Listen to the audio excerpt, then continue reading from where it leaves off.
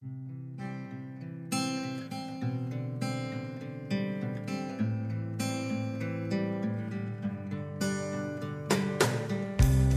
a wind that blows in from the north, and it says that loving takes its course. Come here, come here. No, I'm not. Hey everybody, welcome back to the show. This is Reservations. I'm Jeremy Blair. And I'm Rain Whalen. And we're back in person again. We are back in person again. After a week. It feels like I haven't seen you in forever, my guy. Well, you haven't because we did the other episode, right? Uh-huh. Devil All the Time. Devil all the time. And then we took a week off. Yes, So that's like 2 weeks. Yeah. You know? It's been a while. that's true. It's been a while. After, so you're going to talk about Creed after you're making a post about can we ever forgive Nickelback? First off, that's Stained, not Oh, Creed. that's right. And well, I mean, come on. I just don't- no offense to Aaron Davis, who? the lead singer of Stained. I don't know his name. He's a country singer now. Is he? That's Aaron something. Future Rain fix it. See, it's been a while it's been a while. Been a while. Since I've called on Future Rain to fix something. Anyway, their voices sound somewhat Do you think so? Yeah. But yeah, man, it feels like I haven't seen you forever. Yeah. I know. Yeah. It's been a while. So before we get started, man, let's give it just a shout out to all the great comedians and actors that we've lost in this past week. Yeah, it's been a You been a lot. know? Yeah, there's quite a few. I was shocked with Meatloaf. Yeah, man, I woke up to that. So thank you for starting my day off on a depressing note. Yeah. But yeah, man, I told Ashley, I told her, apparently she missed the entire news, and I told her when she got off of work and was like, hey, like, I don't know if you saw, but Meatloaf died. And she was like, what? What? Yeah, Meatloaf. Shout out to Meatloaf. Yeah, shout out to Meatloaf, man. Shout out to Meatloaf. Bob Saget. R.I.P. R.I.P. Betty White, which I don't know if we covered last time. We probably did. I don't think we did. And Louis Anderson died too. So. Yeah, we've lost so many great comedians and actors. 2022 is not off to a good start. Who do you think's next? Fuck, I don't want to know. I don't You want wanna to know? know. I don't want to. I don't want to know who's next, man. Okay, cool. Here's my guesses. No, I'm just kidding. All right, cool. Let's start guessing. Okay, well, oh, dude, I swear to God, if the next person, so when I saw Louis Anderson, and even though I didn't like see a lot of him, I knew who he was, but I was like, oh, that's still sad. Oh, and we also lost, I don't know how to pronounce his name, but he played yes. Hannibal Lecter in Hannibal Rising. Hannibal Rising, that's right. His final thing that we're ever gonna get to see him in is Moon Knight. Yep. Which I'm also very much looking forward to. So, yeah, just That's right. Yeah. I didn't commit it to memory because I don't know how to pronounce his name. yeah. It's Future Rain will hook us up. Something French. Yeah. And he died as a way Frenchmen would in a skiing accident. They do love to ski. Yeah. Because they got those Alps. And speaking of French, great segue. Ugh. That's a terrible thing. Terrible segue. I know. I just talked about a man dying. Segueing into the movie that we're going to talk about. But anyway, just shout out to everyone we've lost in the past few weeks. So, Jeremy. Shout out in heaven or in hell. We don't know. I don't know. I don't know if they've truly accepted Jesus Christ as Lord. Which is funny because we were literally not last week, but we literally just talked about a movie all about religion. That's right. Yeah, we did. Christ. Yeah. All right. So if you didn't tune in 2 weeks ago for our Devil All the Time episode, we are now in the end of season series. It feels like, you said it perfectly, it feels like a lifetime ago we were doing House and Irreversible. I know. That was a long time ago. I know. It was literally last year. Yeah. Shut up. Yes, technically that is true. Yeah, so end of season series, the Before trilogy, Richard Yes. Linklater. Yes. Really exciting stuff. I love these movies. I wouldn't consider myself into like super romance movies, right? Like Yeah, I know. When I was rewatching this, I was like, this is a very odd pick for Jeremy. I'm not a fan of romance movies. Usually, But this one is just so different. There's something about it that I just love. Well, and shout out to Linklater. Shout out to Linklater. That's right. Yeah, I remember you telling me about this when you were really kind of getting me into the Criterion Collection, and I was getting more serious about it. And you're like, "Well, dude, you got to get the Before trilogy." Got it. And I was like, "What's that?" And you're like, "Dude, it's Richard Linklater." And I was like, "The guy who did School of Rock?" Yes. And you're like, "Yes, get it." And so the first of the trilogy is Before Sunrise. Right, I said that right? Yep, Before Sunrise. Before Sunrise. Yeah, man. So before we get into the movie, I do want to say again, I did have that thought like, wow, this is very weird, even for Jeremy, because it is a romance, but a non-traditional romance movie. Yeah. Yes, it's guy meets girl, but instead of guy meets girl, they fall in love. They get married. Then there's fractures in the relationship. Yeah. And you think they're not going to make it. And then they make up, and then that's the movie. There you go. I just summarized every romance movie ever that Hallmark has ever made. But this isn't like that. No. Yes, it's boy meets girl, but it doesn't follow that format. And it's a testament to, Richard Linklater, man. He... Has he won an Academy Award? I don't know. I don't think so. Why the fuck has he not? I don't know. If he hasn't. Well, he was up for Boyhood, for sure. Dude, I remember that. Come on. And I remember he was up for Boyhood. And man, and look, you told me that Boyhood is good, but it's not his best. Or not necessarily his best. It's not. It is very good. And because it's very ambitious, and it's well done for its ambition. It's just fun to watch that movie, and if you're like me and are a gigantic Ethan Hawke fan, then you're like, oh, he was doing was he doing Gattaca here? And then later it's like, because that's right. It took 12 years for him to do this. Oh, and then he was doing this movie there, and it's just fun to remember where they were in their careers and their lives during this time. He had already done this one. Yeah. But yeah. So anyway, let's get to the movie. So Before Sunrise. Yeah. So Jeremy, would you like to paint the audience a word picture? Sure. It is, like you said, the entire movie is what would traditionally take about 5 minutes in a romantic comedy. Yeah. Right? Or a romantic drama, whatever. It's the boy meets girl, right? Yeah. And the entire movie is just them getting to know one another and falling for one another through intellectual conversation. Yeah. Right? And of course, just being with the other. Right. Yeah. Which, I've said it before on the show. I don't typically like things that, span over one day. Mm-hmm. Looking at You, final season of How I Met Your Mother. Even though I love that show, that should not have been done that way. Awful. But this felt more natural for it to be one day or one night. Yeah.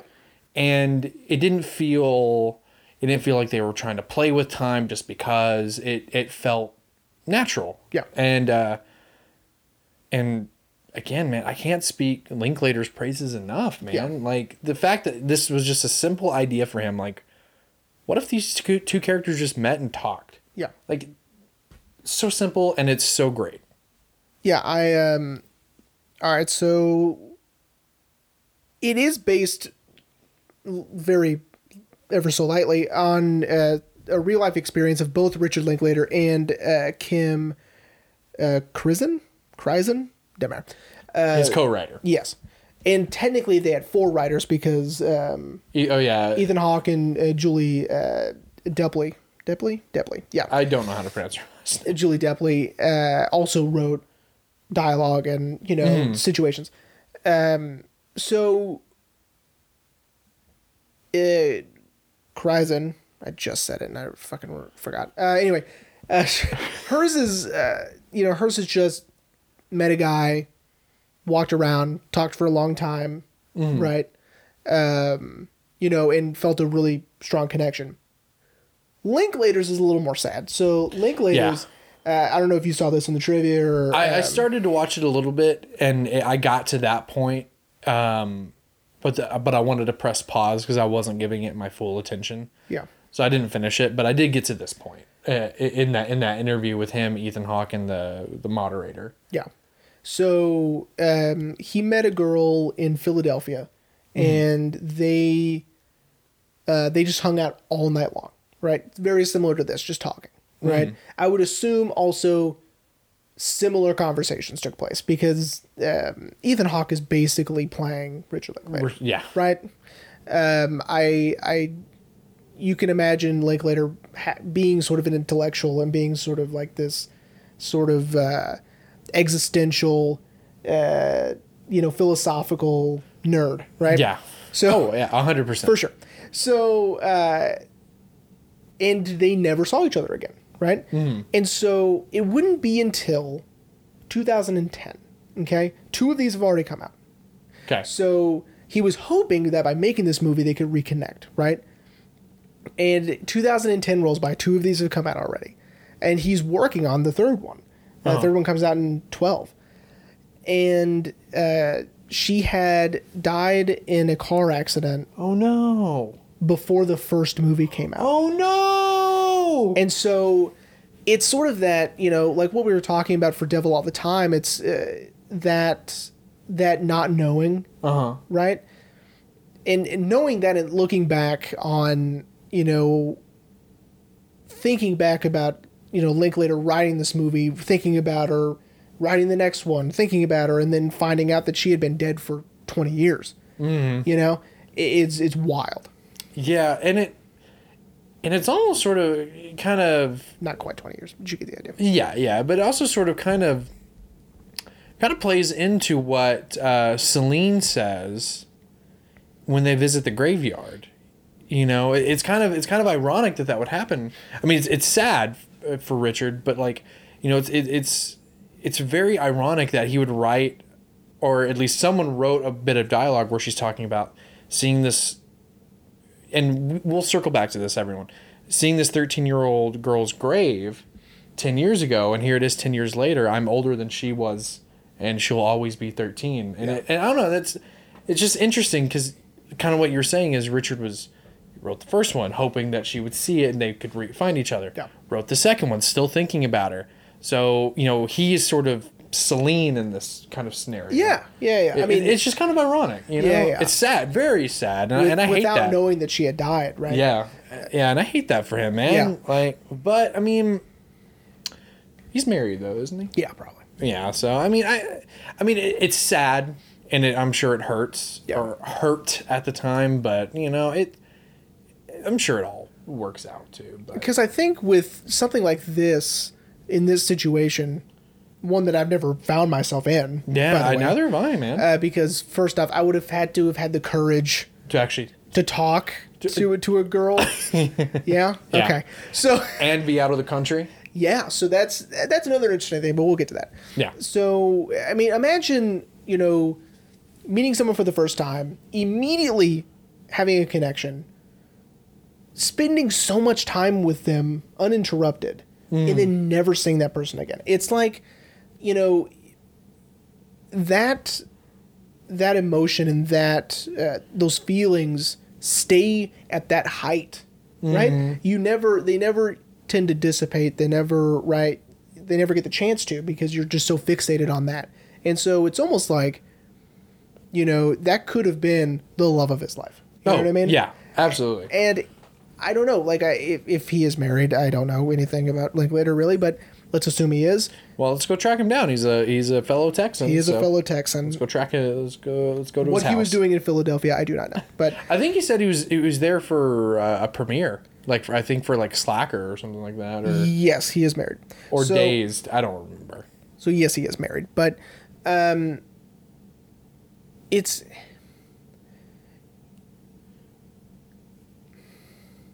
almost like he'll never find someone like that again, right? Or, I'm surprised that he let it go.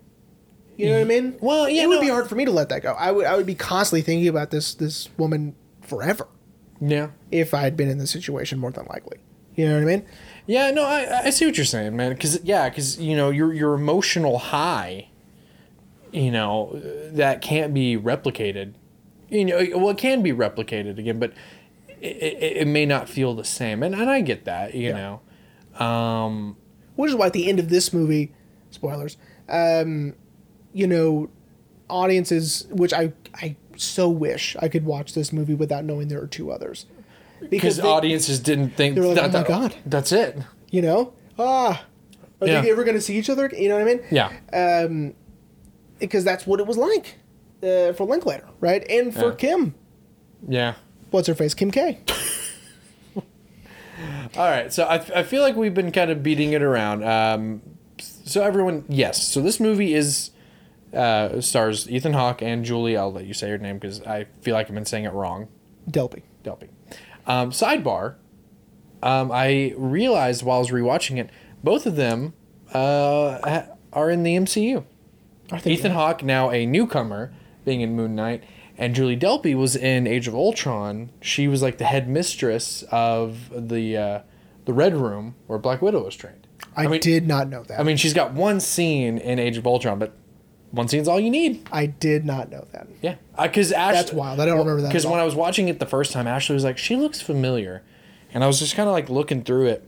And what's funny is Ashley and I had literally just watched Age of Ultron right before I put this on. I was like, oh, holy shit. Wow. So we just watched her in another movie. Good job. But anyway, but yeah, so they meet. They have an amazing night together. In Vienna. In Vienna. Austria. Obviously, Ethan Hawke is American. Yes. And Julie is... French. Which she is in real life. And it's just so... Everything about the movie is very just natural, you know, of how they met, and then how, you know, Ethan Hawke saying, like, I'll regret this if I don't ask you. Yeah. Will you come with me? Yeah. And it's just... You're right. That's it. I did write 2 notes down. Okay. One of them was, and I swear to God, very natural is what I wrote down. That's the first thing I wrote down. Yeah. Because everything about it is just so down to earth, so believable, right? Nothing about this is sort of outlandish or over the top or unbelievable. Like, it's all completely grounded in reality, and not in so much so that it's almost like am I like eavesdropping on these people like talking? No, you know? I kind of get that, man. Yeah. Like, yeah, because it is very intimate, and it is very natural. It feels like you're kind of stalking this couple all over Vienna, listening to their very intellectual conversations. And so I figured we weren't going to really get into what they talk about, but mainly how they respond to what they talk about. I was going to ask you what your favorite one was. See, that's hard because, again, I should have a counter for it. I think Future Range maybe should put up a counter for how many times we say how natural it is, but you know, every conversation is so natural and how it's brought up, and I'll tell you mine. Okay, tell me so yours. You have time to think about it. So what I really like, because I like the concept and I like the idea of it, is when they're on the trolley and it's very reminiscent of The Graduate. I don't know if you... I actually started watching that. Okay. But I wasn't... You haven't gotten that far yet. For some reason, I just wasn't feeling Dustin Hoffman that night. I understand. He had just gotten off the train. Like, I was jamming to Simon & Garfunkel, and then I was like, I'm not feeling Dustin tonight. And so I put it back on the shelf. Yeah, it's very reminiscent of the end of Simon & Garfunkel. Them, at least the framing and where they're sitting, and you know what. Anyway. Oh no! Yeah, no, I know what shot you're talking about, but I haven't made it. Anyway, okay. So you liked the reincarnation talk. I loved it. I liked the idea of Ethan Hawke saying that, you know, and it makes total sense. The amount of people changes over time and gets bigger, right? And so are we fractions of people, of souls, right? And I like the idea of that, and I thought it was really interesting. And it's sort of like this, you know, hippy dippy bullshit that, you know, Linklater is good at writing, right? Yeah.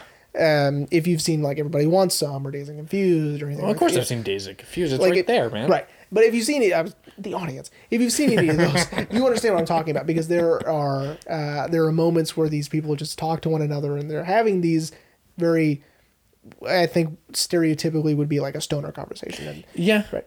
Yeah, I mean, yeah, it is kind of reminiscent of I can't think of the character's name, but when they're all at Moon Tower partying, and their stoner friend is like going off about like the fucking government and shit, and Or if we want to tie it in with one of our past episodes, it is like our friend in the overalls at the house party in A Ghost Story when he's talking. yo, shout out to our Ghost Story episode. And another fellow Texan, David Lowry. So maybe Yep. it's a Texan thing. Maybe we just like to think of the existential when we're Maybe.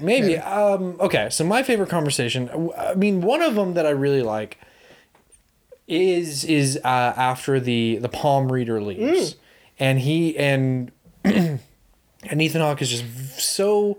And actually, I agree with him. If they had to tell the truth, it would put their asses out of business. Yeah. But they don't tell the truth. And oddly enough, Ashley and I, we've been rewatching Supernatural, and we got to the episode where they go home and they see their psychic friend, Missouri Mosley. Sure. And she, a great character actress. I looked up her name earlier. I'm not going to do it now. But she's telling a customer like, "Oh, like your wife loves you. She's fine. Like everything's great with your relationship." And then after the guy leaves, she's like, "His wife's cheating on him." And Dean's like, "Why didn't you just tell him the truth?" And she's like, "Because people aren't here to hear the truth. They want to hear something good." Yeah. And so I agree with Ethan Hawke that had she been honest, Celine wouldn't have liked the answer. And, Celine is very optimistic and is very like, "Well, no, like it felt good to hear that." And he's like, "Of course it felt good. You paid her Yeah. to tell you something good." Yeah. So I'd say that's one of them. I think the other one is when they talk about their parents. Okay. And how Ethan Hawke says how, like, parents kind of fuck up their kids. Yeah. How, like, his dad said that he never wanted him, and he was like, it felt like I was crashing a party. Yeah. And I like that conversation just because, like, it kind of summarizes what a lot of people feel about, in my opinion at least, and maybe you can relate since we're both children of divorce. Shut the fuck up. Whose fault is that? But about, like, how parents, how we as kids view our own parents. I don't know. So out of the two, I would probably say the parents one is a little Okay. bit more. Right on. I lean more towards that. That's my favorite. But I don't know. Everything, all their conversations in the movie are just so great. I know. It's so good. A runner-up is them in their pretend phone calls at the table. Yes. I love it because it's not just them being silly and being goofy, but it's also They're being they're letting the other one know how they feel about them by playing this like role-playing game, yeah. right? By pretending to talk to someone else about them, right? And I really like the way that plays out, and I like that they're able to be very honest about their it kind of their forces feelings. them to be honest Yeah. of how they're feeling. Okay, so we kind of went in this like zigzag. Yeah, we're zigzagging around. Okay, everyone. So the movie is Ethan Hawke, Jesse, and Julie Delpy, Celine. They Jesse. meet. Yeah, Jesse and Celine. Jesse and Celine. They meet on a train headed to Vienna, and Jesse. They start to talk on the train, and Jesse is immediately enamored with Celine, and wants her to get off the train with him in Vienna because he's catching a flight to go home from Vienna. And he's like, you can always get on a train. And they spend the whole night walking around Vienna, experiencing life and talking about their own life, how they view the world, how they view love and politics and religion and existentialism. And it's, again, Future Rain might have to put up a counter. It's just so natural, man. And I love it. And I love that I watched it a second time because I told you, here's a little inside baseball for you folks listening. We were gonna record The Devil All the Time and this one back to back because I was going out of town, and we didn't want everyone to wait for a week. But you had some stuff come up and we couldn't do it, and right. I not necessarily wasn't paying attention my first watch along, but I wasn't really honing in on what they were talking about. Yeah. So I'd actually appreciate that we waited a week that I could rewatch it. Yeah. Because just it's so like That. it's so rich, like with dialogue and like I don't know, man. Like it's like I always try to save my fangirling moment for the end, but it's just so good. Yeah. So fucking good. And it's very basic in its structure. Just two people just have a conversation. Yeah. And you know, and I was kind of talking to you about this. Well, I said it in our teaser for this episode. Is Linklater didn't have a huge budget for this movie, and it overdid its budget in the box office. Yeah. And you know, and in a time where, you know, most movies now have a multi-million-dollar budget, you know, triple digits at least. It's like $30. Yeah, I think it was Like actually, I think it was however like much- 10. However much a Metro card is. Yeah, because you know, like, because I should have watched it so I could have gone into this episode knowing, but most of the people they interact with, or at least what would be considered extras, are real people, right? It would seem to be. Yeah. Because that's what I would assume. I would assume the few people that actually talk to them are actors that they like the guys telling them about, like, oh, you should see our play about the cow. Those guys, I think, were actors. Because Yeah, I think so too. Because they're credited. Yeah. So. But I think everyone else, Oh, they never went. I know, because he plays the cow, and I didn't catch it in my first watch along, but this one I did. Of his whole, like, you know, and the cow acts like a human, and she smokes a cigarette with the hooves, and I was like, oh, see, that would have been funny to see, Yeah. like a little cow just like, With the hooves. yeah. Yeah. But yeah, and it's so okay. So I want to talk about how Jesse, in my opinion, in a few moments, it feels like he really offends Celine. Okay.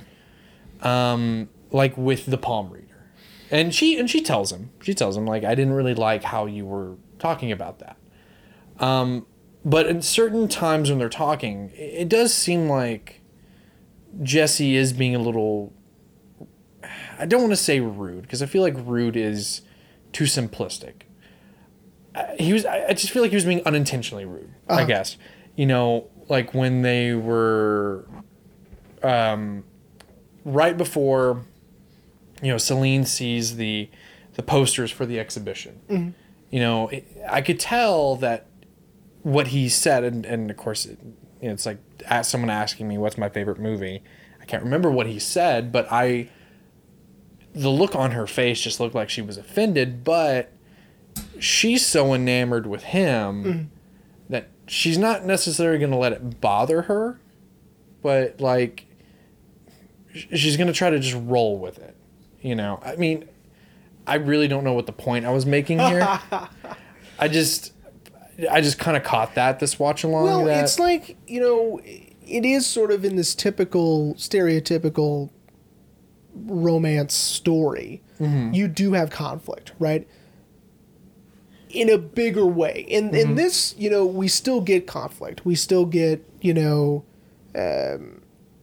we still get feelings hurt. Yeah. Even if it's just for a moment, right? Yeah. And so we're getting these tropes that we would normally get throughout the time period of years. Yeah. Or a year or whatever in a typical romance movie. But here we're getting it in the span of one night. Basically real time. Yeah. Yeah. And you know, and it's, and, you know, and speaking of hurt feelings, you know, they bring that up at one point, you know, because he says, were we about to have our first fight? Mm-hmm.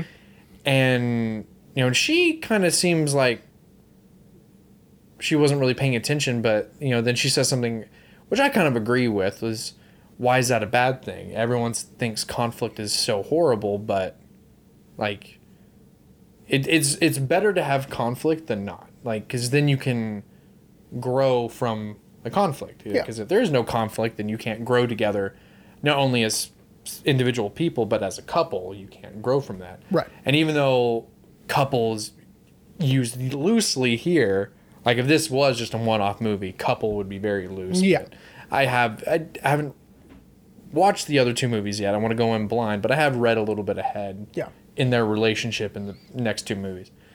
But Ooh. shut up. Boo. Fuck you. Okay.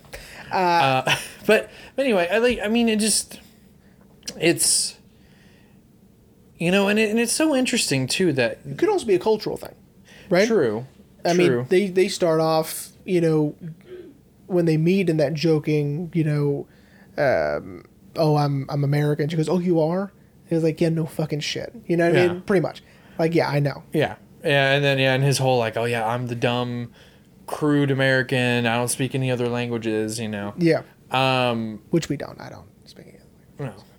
Well, I mean, and just like Jesse, I didn't take 4 years of Spanish in high school, but I took 2 years. I took my required 2 years of Spanish. That's right. And all I remember how to do is count to 30, and that's it. And obviously, and good morning, good night, and hello, Yeah. and that's it. My God. I could not hold a conversation to save my life. Yeah. No way. Yeah. What are we, Haley? Yeah. No. Shout out to Haley, Haley speaks Spanish. who doesn't watch this. No. Do you make her sometimes? No, Like, no, babe, never. you gotta listen. Listen. Never. Never, ever, ever. No. I don't make Ashley. It'd be either. weird if she was really into it, I think. Why? I don't know, because it's like, I don't know. It'd be weird. I don't know. I don't want her to. Well, I've been saying that we need to get her on for at least one episode. For sure. I mean, technically, Ashley's been on the podcast. She hasn't been on with us, but Ashley's been on. So. That's true. Okay, fine. We'll get her on. We'll, I mean, get her I know. We'll. Won't be one of these. I'll tell you that. That's all right.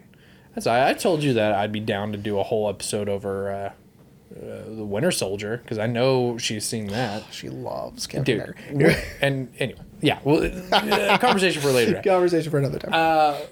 But yeah, man. And so, okay. So, I also love to. So, the audience, the plot is very simple. They spend a whole night talking. So now I want to talk more about, like, truthfully, the technicality, more so like in the camera movements. The camera is just very static. And I love that. I mean, yeah, there's a few tracking shots of them walking, which is a majority of the movie, but there are a few static shots, and it's just it's very intimate. And I will agree with you it feels like we shouldn't be watching this. it's almost voyeuristic, but it's Roger Ebert said it's like a documentary with an invisible camera. Yeah. Right. And what I love most about the camera is that and why it just feels so real is that the camera doesn't cut away. Yeah. These are very long shots. Oh, yeah. Of them just talking to one another. Yeah, I think the quickest, I would say, cutaway is when the song that we opened the show with, our listeners will hear, a YouTube audience won't get to hear, unfortunately. Yeah, sorry, guys. But our listeners heard when they play that song, when they're at the record store, that's when we're getting our most kind of quick cuts because we're seeing them, leave the record store and then, just kind of walk down the street and then run to catch the tram and then, that kind of thing. But then after that, we're back to these long, very drawn out static shots of them talking and Yeah, we've been talking a lot about the dialogue. yeah. I think my favorite moment in the film is in the listening booth when they're not talking, Yeah. right? Yeah. And there's almost this sort of, I mean, we as an audience know that there's an unspoken thing between them already. And the choreography is so good because they're looking at one another, but they're never looking at each other, right? Yeah.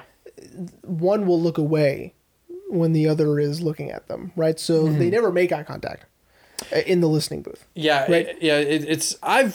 Now that I will say, I've been in a situation sort of like that where like you want to look at the person, but you don't want them knowing you're looking at them. Yeah. And so then when you see their head start to turn, you're like, oh, yeah. Right. Oh, ceiling. That's cool. And it's and of course it's in the beginning of them, Kind of getting to really know each other. And so it's almost like they're both super into the other one, right? Mm-hmm. Super into. This is super high school. This is super intellectual. That's what this is. This is very academic. the way I'm speaking. You But should get a pipe. but they're very attracted to one another, right? Yeah. But they don't want the other to know just how much yet, right? Because they don't know. They're playing this one moment at a time. They're not honestly not planning on spending the entire night together, right? Yeah. I think. It's almost sort of like the night goes how they kind of play it off, because they go to at least 3 cafes. Yeah, they go to a lot of places. Yeah. They go to 3 cafes. They walk up and down pretty much all over Vienna, and it definitely seems like they are kind of sort of playing it by ear and sort of, I guess, how the other is feeling. And But like in this booth, right? yeah. This unspoken attraction to one another. There's going to be another moment like this in Before Sunset. So yeah, little teaser there, Little tease. and it just works so well. These two are remarkable. Oh yeah, man, Together. and I've seen quite a few of films with Ethan Hawke. Of course, I can't speak enough of Predestination. Shout out to our Predestination episode. I love Ethan Hawke. I think he's a fantastic actor. I can't wait for The Black Phone. Oh, me either. I saw that the IMDb score is a little low, but I don't give a shit. It's Scott Derrickson and it's Ethan Hawke. Who the fuck cares? Yeah, Scott Derrickson. So good. And it was just so interesting seeing him like this, seeing as, this, I read after I watched watched it the first time that, Jesse is considered to be this, self-proclaimed cynic on romance, but deep down he's actually a very big romantic. And Yeah. I mean, clearly, he meets this woman after not but like 12 hours after breaking up with his own girlfriend. Yeah. Meets this new girl and falls deeply in love with her. Yeah. But still tries to play it off that he like, oh man, like, could you ever really commit yourself to one person forever? Well, and she calls him out on it because he says something sort of cynical about romance, and then she goes, "Oh, Mister, please kiss me in the Ferris wheel, yeah. Oh, please, the lighting's so." He's like, "All right." It's they know each other so well without knowing each other at all. It's what makes their relationship so wonderful and so sought after, I think. Well, and the movie is also very refreshing. For the time, this is 94. So the 90s, at this point in the 90s, were full of these, overly complicated love stories. The only one that springs to mind, besides this one that kind of breaks the mold, don't laugh at me, or maybe you might agree with me, is Jerry Maguire. I love Jerry Maguire. So do I, man. I love Jerry Maguire. Now, I don't really consider that a love story. Now, hold on now. Oh shit. Oh, fuck. Cameron Crowe, the director and writer of Jerry Maguire, calls it a romantic comedy for men. A romance movie for men. So it's designed for us to like it a whole bunch, but and who knows why. Well, it's Tommy Cruise, It's so good. I love Jerry Maguire. But that was before this, though, right? It's Jonathan Lipnicki, so it's like, that's what it is. The little kid, on Cuba Gooding Jr., bro. Yeah, Cuba. And Renee, I guess. Zellweger. And before she got she didn't get plastic surgery. Yeah, she no. got plastic surgery. Hey, man, no way, man. She looks the same. She doesn't look smooth at all. She doesn't look like a Barbie doll at all. No, that was left out in the sun too long. She's always looked like that. I would never say that. It looked like that, just like in Chicago. But Jerry Maguire was before this, right? Or am I wrong? I don't know. I'm probably wrong. Future Rain will correct me. Sure. But anyway, so my point being is that this movie was very refreshing. I mean, granted, you and I were only 1 when this movie came out. Right. Now the indie movement of this time, we're starting to pick up speed with these independent films that are a little more grounded, a little more down to earth, right? Those two things mean the same thing. And well, that was the same thing twice. And like another example would be another Ethan Hawke film, Reality Bites. Would be another example. It's a Ben Stiller. That sounds familiar. Yeah, it's fine. It's not a big deal. Ben Stiller's in it, and so is Lisa Loeb, I think. Oh no, Lisa Loeb. That's how she got famous. Was the song "Stay" was in Reality Bites. It never. So, but films like that, sort of paved the way for films like this. Now, Reality Bites, I think, is like 91, so it wasn't even that long ago. Okay. Before this. Well, anyway, the point I was just making was just that this is just so refreshing for the 90s because, you and I growing up in the 90s, I remembered a lot of the films my parents watched. I rewatched Toy Story till the tape broke.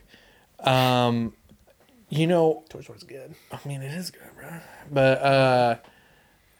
But most of those films, I feel like didn't have, I don't want to say lasting power. It didn't have sort of like the impact that I felt with this movie. I wish I Like, knew more romance films of that time because Didn't you? I don't, because again, it's not my favorite genre. And again, the only one I can really think of that broke the mold for me in the 90s was Jerry Maguire, dude. Yeah. Well, I'm trying to think of other ones that weren't so good, and I can't at the Like moment. Days of Thunder, another Tommy Cruise movie. I'm not thinking of Tom Cruise movies. I'm thinking I think of romance all movies. the Tom Cruise movies. Oh my god, I'm thinking of maybe like I was about to say anything, but I was like, wait, no, that's 80s. I was gonna say Hope Floats. that's Dude, a good. Splash. I don't know. Oh, that's I don't 80s. fucking know. That's 80s. And it's not on Disney Plus. You corporate fucks. Damn. He Nah, really, guys, I don't want to see Splash at all. guys, those of you who can, give my boy a copy of Splash so you can watch that. Okay. Yeah, man. He's hurting over here with some Splash. I need Tom Hanks and Daryl Hannah. Yeah, I mean, who doesn't? No, I don't. I mean, I need more Tom Hanks in my life, but I don't need Daryl Hannah. Oh my I'm good now. I'm good with Kill Bill. Anyways, point being is that this movie I feel like really broke the mold. Being so simple but yet not necessarily complicated, but it's so just no, it's dense, right? Yeah. It's simple in idea, but in when it comes to fruition, it's rich and dense, and you're right, not complex, but rich and dense. That's what I was gonna say. I thought you were gonna try to flip him, but it's also dense It's and rich. and rich and dense. But yeah, and I also haven't seen a lot of Richard Linklater's movies. Obviously, seen Dazed and Confused. I've seen School of Rock. Bad News Bears. Bad News Bears. Nice. I'm trying to think of what other ones I've seen of his. We need to see Scanner Darkly. I've seen it, but I don't remember it. You need to see Slacker. You need to see. But that's on my Criterion wish list. Slacker and Boyhood are on my Criterion wish list. Yep. You gotta see Everybody Wants Some. Isn't that the spiritual sequel to Dazed and Confused? Yes. As he says it. Yeah. I do want to see the new one he's doing. That's going to take him 20 years to complete. He'll be 80 by the time it's over. Well, because I tried to see when they started production, and I think they started it in 2020. So, and he's like barely 61, so he'll be like 80 by the time it's over. That's ambitious. Yeah. The good news is he can do other things while he's doing it. Oh, yeah. Because this is just one of the projects, because that's what he did with Boyhood. He did all of the movies we mentioned, save Dazed and Confused. Confused. He did during that time. So Yeah. But anyway, so it's just, he has such a specific view of the world, I agree. Like, I remember seeing School of Rock. And, I mean, maybe potentially later on a future episode. Oh, okay. But I remember seeing School of Rock and thinking how just interesting it was that, first of all, had this happened in the real world, they would have found out that he was not a sub from the get-go. But just and even like Dazed and Confused. But of course, Dazed and Confused is also very niche because if you live in Austin, you know, you know, because, but this is just so this movie is almost like a whole different monster in the fact that it doesn't feel like a Richard Linklater movie, but at the same time, none of his films do, and I think that's part of the magic of Richard Linklater. That he's not defined by because he can go from Dazed and Confused, and then he can do. Oh, and I forgot about Bernie. I really want to see that. I might add that to the list. Cool. And then he can do A Scanner Darkly. Yeah. And then he can do Bad News Bears. And then he can do Before Sunrise, right? You mean Before Sunset? Whatever. Oh, well, the movie you're talking about. Right. Yeah. And then he can do all of these things, and they're all very well done, very unique, and they're all the same person. Right? And I think what it is, and I'll probably say it fucking again in the next 2 episodes, is, he doesn't have like a trope like our boy Quentin. Quentin has tropes that are in his films. Lynch has tropes in his films. Yeah, like when you turn it on, you know it's who it is. You know it's a Lynch film. You know it's a Quentin Tarantino film. You know it's, for me, a Wes Anderson movie. You know it's, a Peter Jackson movie. But with Linklater, like, I completely forgot he had done Bad News Bears. And I was like, holy shit, he did fucking... And we're not even talking... We like, there was, like, Me and Orson or something. Yeah. It was Zac Efron. And then... Yeah. And then there's Newton Boys. And there's... First off, there's a phenomenal documentary about the life and career of Richard Linklater. And it's very, very good. Wasn't it... I feel like I heard about it. It's very good. Yeah. So, definitely check that out if you're a fan. I forgot. I think it's the first 21 years or something like that, or whatever. It's very good. And they go through his filmography, and you just, at the end of it, you're like, I can't believe one person did all of these, because they're just all so different. Yeah. Besides the sequels and the, spiritual sequels, stuff like that. Yeah. They're all just so different. Yeah, and man, and it just... And this movie just, it feels... it feels so real, and it maybe you subconsciously did this, kind of tying it back to our season premiere of Irreversible. It just feels very real, and I did not do that on purpose. That's why I said subconsciously. Oh, maybe. Yeah, maybe. Yeah. If you listen once in a while, To you? No, what to? But no, like... I mean, again, and you probably didn't even do it subconsciously, but it feels very real that, and I can't wait to watch the other two, and I can't wait to talk about the other two. Yeah. Because I just really loved everything about the movie, I really wanted to watch, when I was going to rewatch it today, I really wanted to watch it with Ashley, but... my body woke me up at 10 a.m. and I couldn't go back to sleep. And usually on the weekend... that's what most people do. Well, it's the weekend, and this is my last weekend off. Yeah, no, relative to this recording audience. And usually on the weekends, I let Ashley sleep in, so I was like, I'll just go ahead and watch it. It's not a big deal. But... I did watch this one and the second one back to back. Yeah, I like I said, I'm going to go in... I mean, not this time, but when I saw them for the first time. Yeah. I watched this one, and then I watched... Before Sunset. Sunset, back to back. And then the next day, I watched Midnight. Yeah. Because it was getting way too late. It was like fucking 2 a.m. I was like, I can't. Yeah, we were up till 2 a.m. watching Supernatural. We watched Encanto first. And then we watched was that good? I haven't seen that. Are you joking? I'm not joking. I have not seen it yet. It was good. I have not seen it. Hang on. Let's close up the episode first. Yeah. So, Jeremy, are you ready to wrap up? I am. I'm so happy you're enjoying it. Yeah, man. So far. I mean... They only get better. Then that's... I mean... To me, they only get better. The second one is my favorite. So would you say... Now... No, I'm not going to ask that because it wouldn't make sense. Because if they do get better, then I'm not going to even ask that. So just scratch that. I think they get. Yeah, man. I can't wait. So... audience, again, we are in our end of season series, so next week is Before Sunset. Yes. This one was in 2002, correct? 2003, because it's 9 years. 9 years. Yeah. So 94. Yeah. Yeah. 9 years. Yeah, man. I can't wait, man. I think this is the first time that we, for an end of season series, we've actually done sequels. Yeah, I don't think we've done sequels before. I mean, because technically last season, they were not necessarily sequels, but they were trilogy, just of different stories. Right.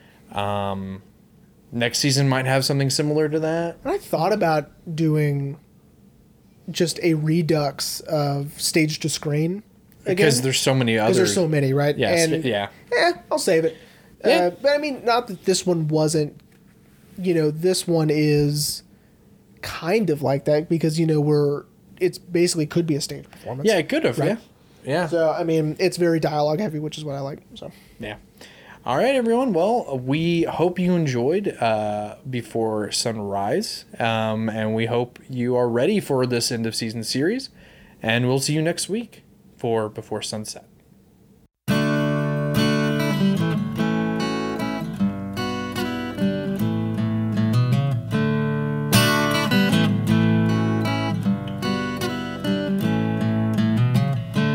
Hold me like a mother would, like I've always known somebody should, yeah. Although tomorrow, it don't look that good.